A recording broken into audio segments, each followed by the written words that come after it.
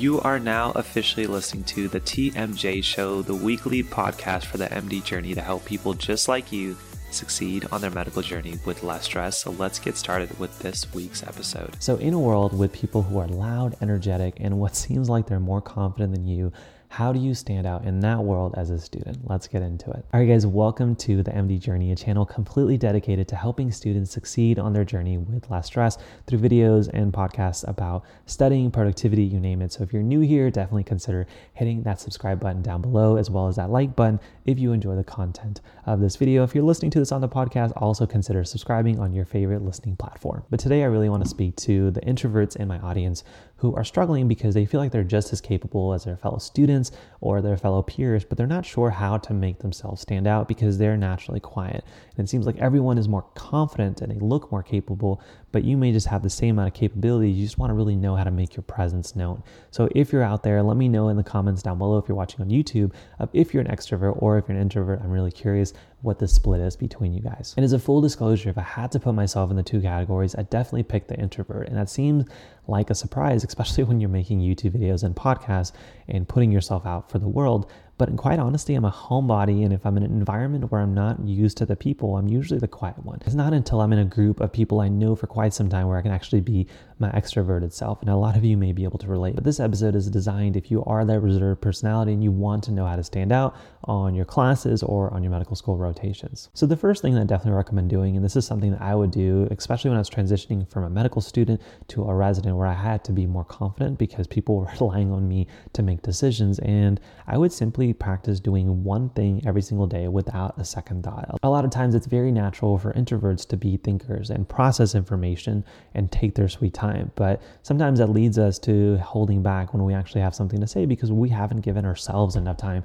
to think or perceive if we're right or wrong. And so a simple strategy that I would use where normally I would feel more reserved and not speak up is find an instance during a day where you would normally say, okay, let me think about this, and just be okay with giving an answer or a suggestion or speaking up. And as a medical student, a great example is if your attending was asked a question, normally your stance would be, let me take some time and figure out if I know it or not, and only speak up if I have some confidence. But take an opportunity once a day to just speak up and give an answer. It doesn't matter if you're right or wrong. It's more about building the confidence to be wrong and going from there, because this can definitely help you get out of that reserved personality and appear more confident to your peers as well as your attending. Now, tip number 2 is to create a list of topics that you want clarifications on. I know I ran into this as an introvert, as a med student, where sometimes it was hard for me to ask questions, and a lot of my peers who looked like they were more confident than me or more interested in me would definitely overshadow me. And so one thing I would do is at the very end of the day, I would create a list of questions that I had, things I wanted to clarify on. And the next day I would simply ask because I was interested.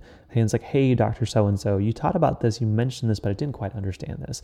And simply doing that, one, again, builds your confidence of speaking up. So going back to tip number 1, but 2, it makes sure is that whoever thinks that you're an introvert still sees your presence, they still see your interest and your questioning. So if you're on your rotations, you're struggling with being in that reserved personality, then this is a simple thing that you can do without forcing yourself to be overly confident or overly out there, of just asking questions naturally throughout the day and keeping a list as you go and find things that you just don't understand. Now, tip number 3 is probably my favorite, and that is to create mastery in silence. The best way to get people to pay attention to you is gradually become so good at something that they can't ignore you. Now, a good example, and this is a personal example, is when I first created YouTube videos, I know a lot of my med school classmates probably knew about it, and then they kind of shrugged their shoulders and that was it. But as I started to do it over time, people really started to pay attention. And now when people ask me, tell me about your YouTube thing or tell me about the MD journey, I can speak about that in confidence because I have built confidence in talking about it.